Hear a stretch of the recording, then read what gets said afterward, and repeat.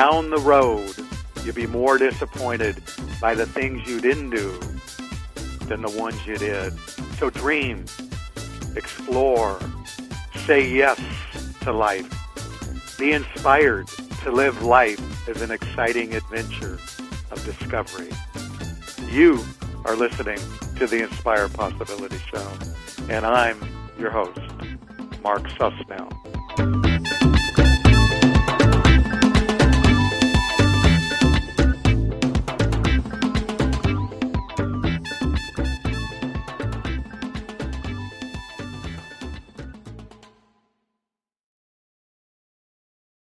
Hi, everybody. This is Mark Susnell. You are listening to the Inspire Possibility Show, the show that hopefully will inspire you to think differently, to think bigger, to think out of the box. And every week I invite people that I consider cutting-edge thought leaders, people that I think I can learn from. And if I can learn from them, you can too. And that's kind of the idea. And one thing I've always thought about for a long time is what is empathy and how does that really differ from compassion? So when I came across the book, The Empathy Effect, I contacted the author, Dr. Helen Riess, who's a Harvard psychiatry professor, and invited her to be our guest today. And Helen, I'm honored to have you on my show. Oh, it's a pleasure to be here. Thank you, Mark. And so tell me about your book in terms of the. I know you're talking about in your in the subtitle you hear in your book. You have 7 Neuroscience Based Keys for transforming the way we live, love, work, and connect across differences. So what is in your mind, in your world? How do you think of empathy? Well, you know, I'm a psychiatrist, and I've been practicing for many years, and I've really embraced the idea that without empathy, there can be no cure. I mean, it's not the only thing that clinicians need, but it's certainly a vital ingredient. And in my work with patients, I've come to understand that empathy is sometimes in short supply in medical practice, the way it's practiced today.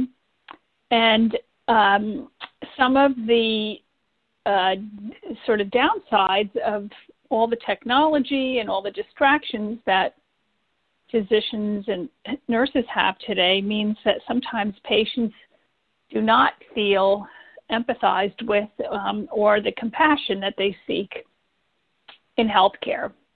And so do you that... It sounds like you're using, in that context, empathy and compassion interchangeably. Am I getting that right? No, not really. I mean, they're very closely connected. Empathy is a human capacity to perceive the emotions of others, and it's our ability to take other people's perspective, both in a cognitive kind of capacity and also to share feelings with them. And so it has both emotional and cognitive parts.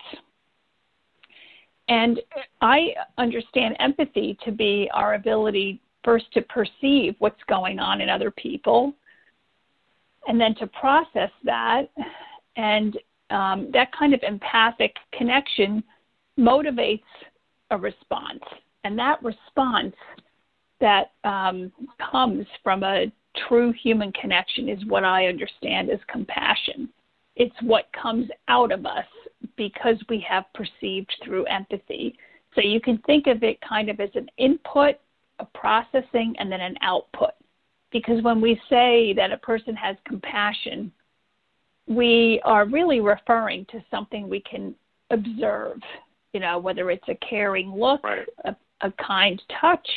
But empathy is more internal, and compassion, it's driven by internal feelings, but it's what we see.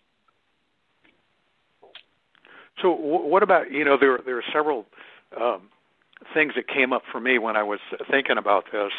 What about intuition. Is that close to empathy?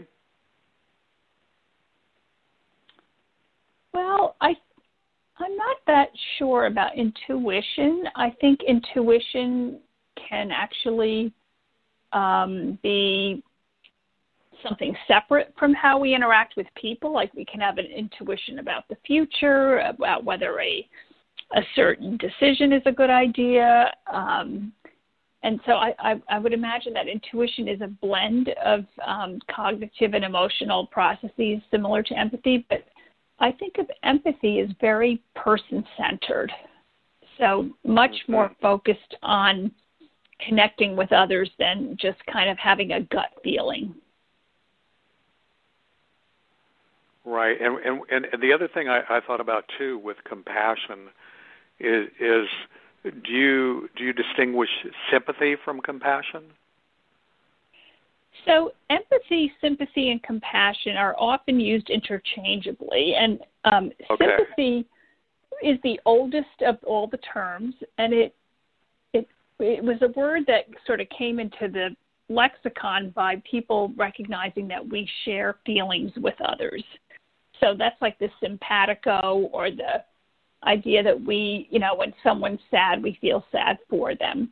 But the big distinction between sympathy and empathy is that sympathy is feeling bad for people, whereas empathy is feeling with. So empathy has become much more about resonating with other people's emotions, and then compassion is what flows out of us when we have that kind of resonance in other people's perspectives. And then how does that differ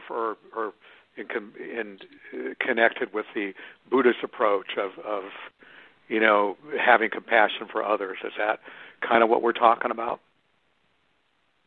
Well, I think that the Buddhist approach is that compassion is a state of being where there is really very little separation between, one person and another, but the recognition that we are all extremely connected on a neurological and spiritual level.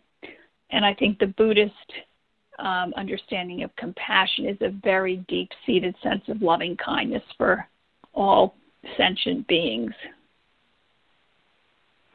So what I'm curious about too is that you're saying here that there's 7 neuroscience based keys for transforming the way we live, love, work, and connect across differences. So tell me more about that concept that's on the front cover of your book, The Empathy Effect. Sure. So, I did a Neuroscience of Empathy fellowship, almost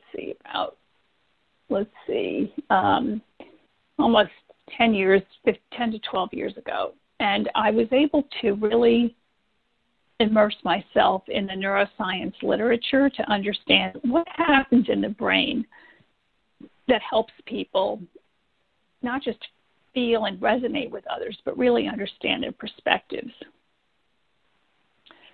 And as I learned about this, I realized that there were certain things that people do, sometimes very unconsciously, that makes them connect. And that there are certain things that we can more intentionally do to make sure we connect. And these 7 keys, as I kind of tried to categorize them and make them easy to understand, I realized that I could use the acronym empathy to kind of label all of the ways that we profoundly connect with other people.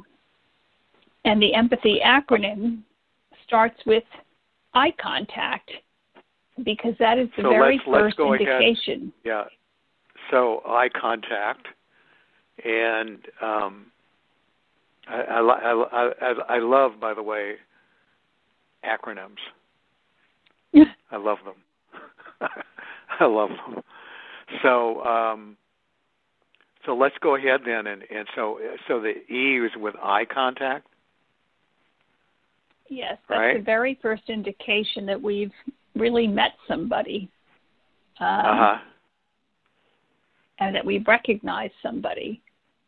And in the Zulu language, the word for hello is I see you, which is pretty profound considering how we say, hi, how are you?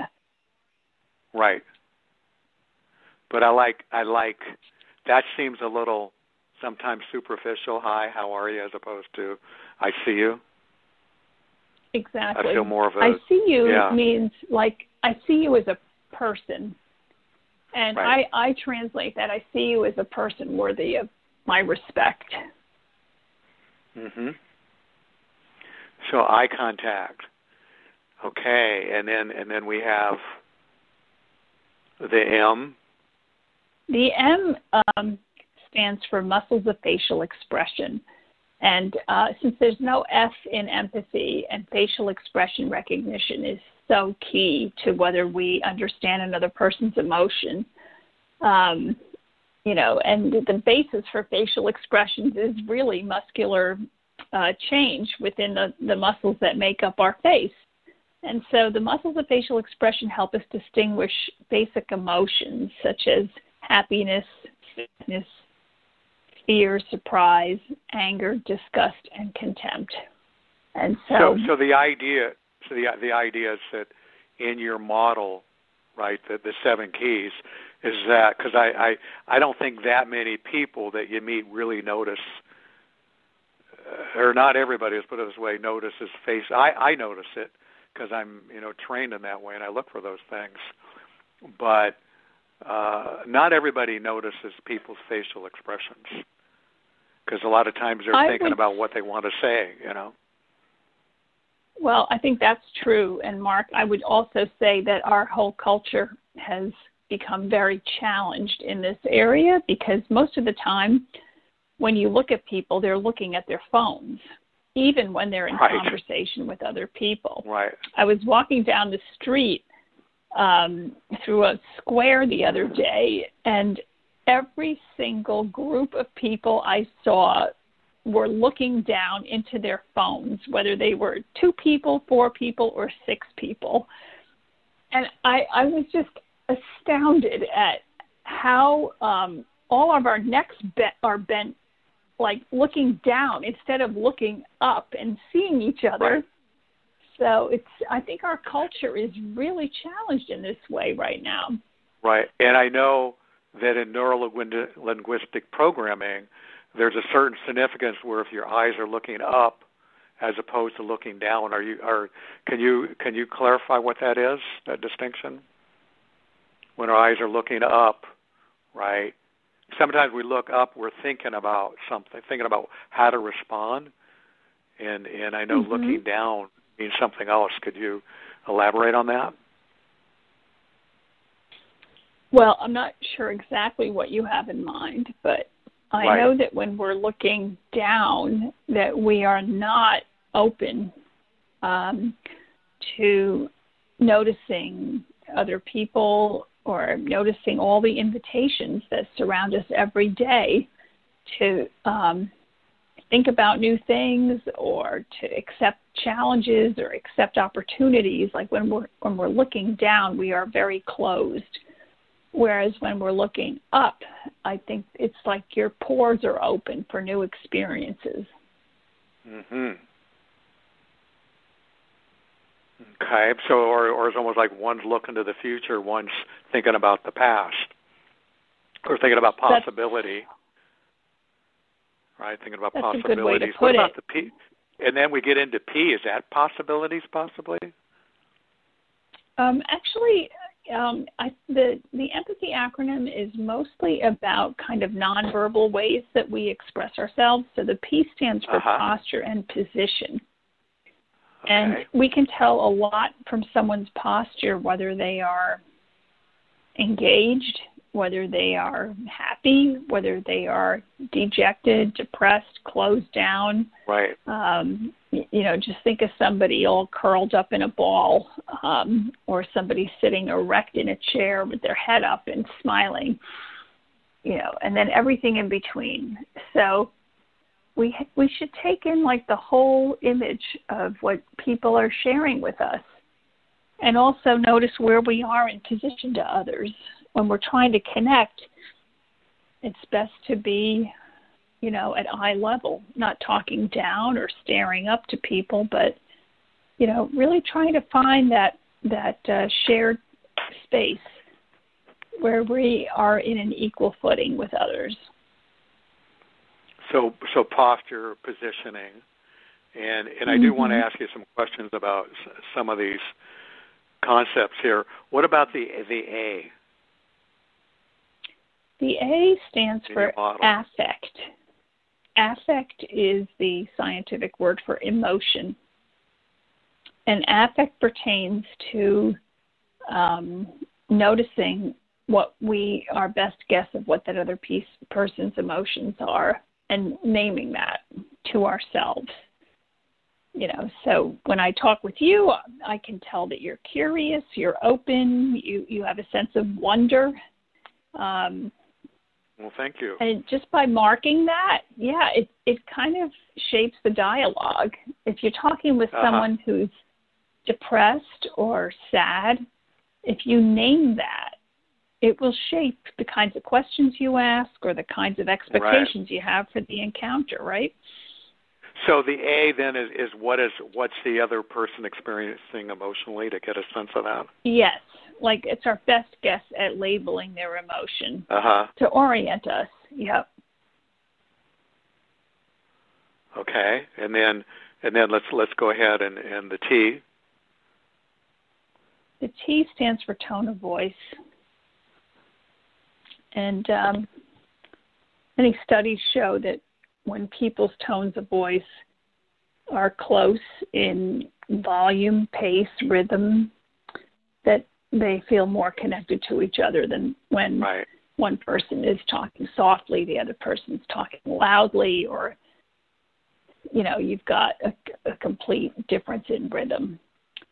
And so the idea studies, here, if somebody's trying to establish rapport, with somebody, which in a way helps us experiencing empathy for them, is to mirror their voice, their tone of voice.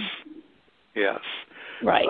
Hang on a second, Helen. I just want to mention to our listeners out there, you are listening to the Inspire Possibility Show. Our guest today is Dr. Helen Riess.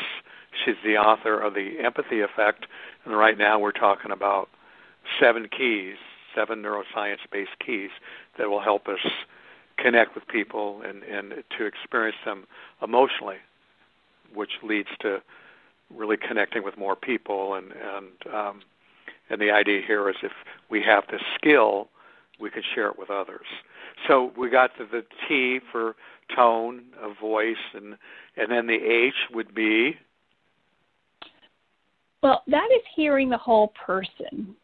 But before we go through all the keys, I would just like to say that these keys, although they were really developed in the intent for healthcare relationships, because that's, the domain I work in, that they are pertinent for every single relationship that you find yourself in, whether it's with a partner, a spouse, whether you're a parent and a child, a nanny and a family, or distant relatives. Any relationship, including employer and employee relationships, they all can thrive when people connect across these differences. And so the H for hearing the whole person really came out of my observation that in healthcare, a lot of times there's a focus on the complaint that brought the patient into the office. But that can be different from the concern that the person has.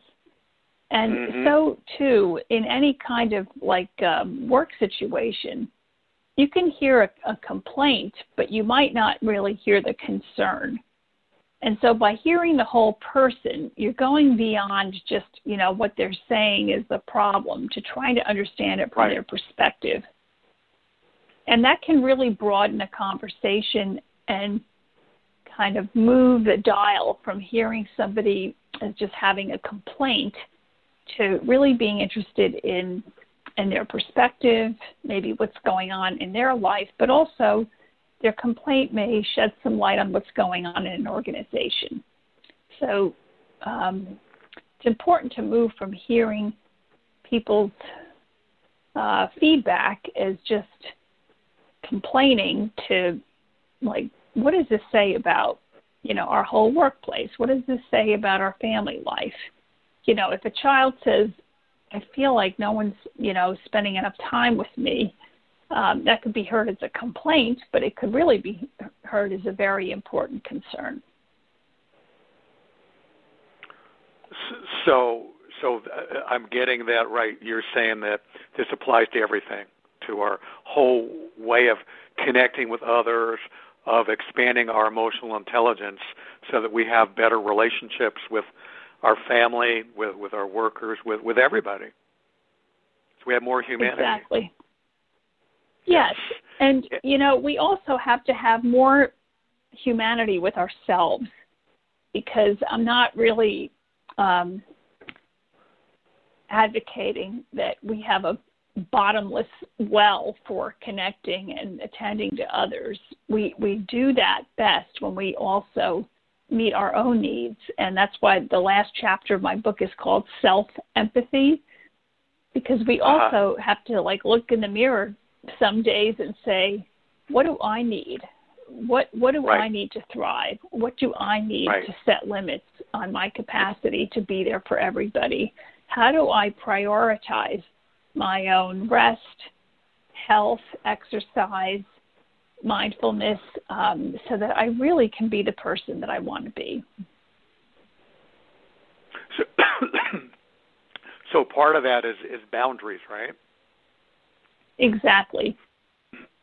No one is, rare exceptions, but no one is a saint where they can just give, and never have to replenish, the well from which all this giving and attending and listening comes from.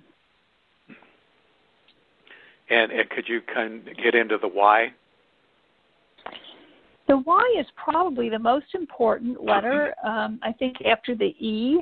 And I like that they're bookmarked at the beginning and the end of the acronym. The Y stands for your response, which is really your feeling, your internal response to being with another person.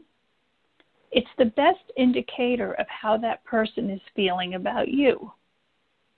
Because of mirror neurons, mirror mechanisms, and shared neural circuits, we're far more connected neurologically and physiologically with other people than we ever realize. So when you're with another person and you want to have a sense for how it's going, probably the best barometer is how you feel it's going for you. If you're feeling that the interaction is good and calm and fruitful, that's probably how that other person is finding you. But a lot of times we will find that something's not going that well, and we might try to explain it that person was irritating or annoying or had a bad habit or a point of view we didn't like. And before we put the whole disconnect that we feel on the other person, through an empathic inquiry, we should also ask, how did I come across to that person? Could I have been not listening or not getting their feeling? Did I not respect, what they were expressing? Did I not fully pay attention? Was I not a good listener? Because most feelings are mutual. And I hear a lot of people saying, I don't really want to be with that person. They're so annoying. And before we just, cast judgment and dismiss other people, especially when we have to be in a relationship with these people, people at work, people, that we're in all kinds of social relationships. We can't just knock off everyone who we find a little annoying until we try to examine ourselves and say, could there be something about me that's striking that person as annoying? You know, am I a little too closed? Yep. And I think that what I was getting from your book is that the whole idea is how we can really connect with people that have different ideas. And I think that's the key to everything is we can connect to our tribe real easy. Oh yeah, wow, I think the same way. Whereas what's the challenge is to connect with people that don't have the same ideas we do regarding politics and religion and many other issues. There was a guest I had on my show. They had a thing where they had these dinners where you invited people, and there are these groups all over the country now where you invite people of diverse ideas and have like a dialogue on their rules for it, and in terms of the procedure, what the rules are in terms of connecting with people.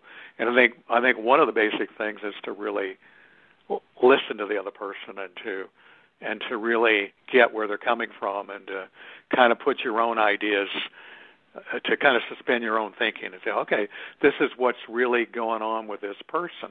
And I think it's what you said in the H about, hearing the whole person. What's really going on with them in terms of thinking the way they do and to respect them.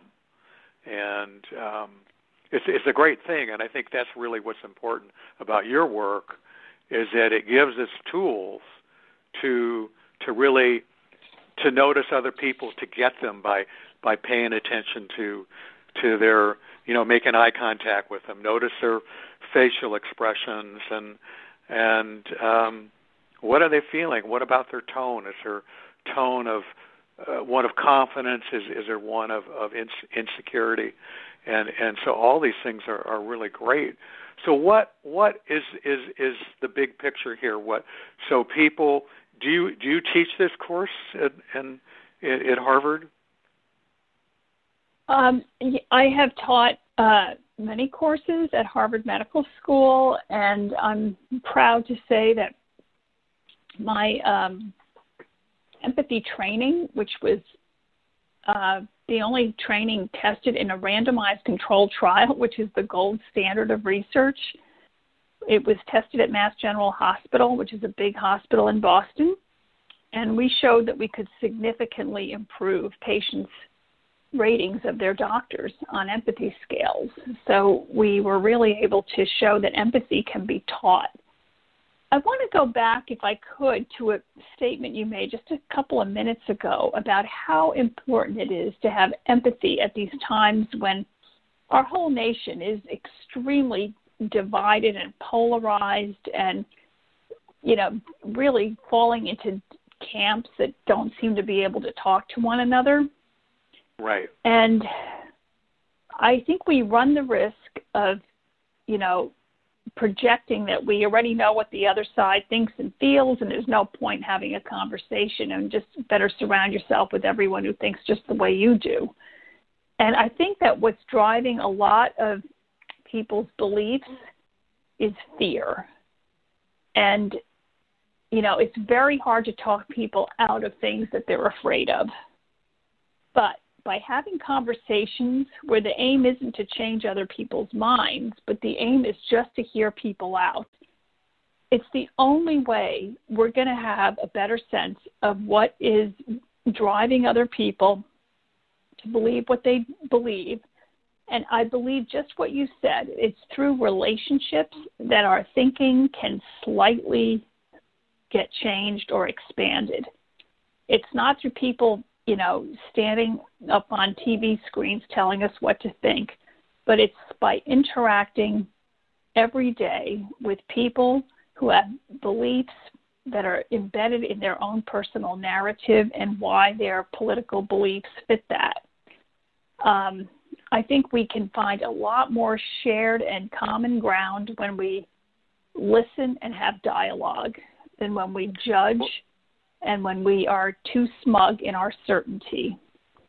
Well, and Helen, I hope that I just want to thank you. We're running out of time for your taking the time to be our guests here in the Inspire Possibility Show.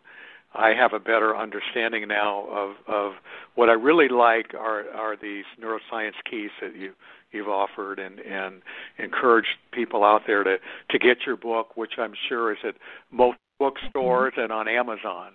So thanks again to Dr. Helen Riess, the author of It's been my The Empathy pleasure. Effect.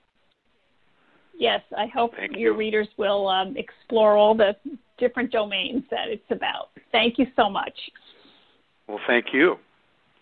And to all our listeners, in the meantime, until next week, journey on.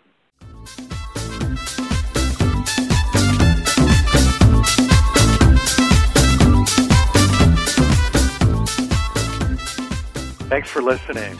I hope you feel inspired to take the next step in your life. And if you haven't already, please take the time to visit my website at inspirepossibility.com and discover the various services and products we offer that could just very well change your life.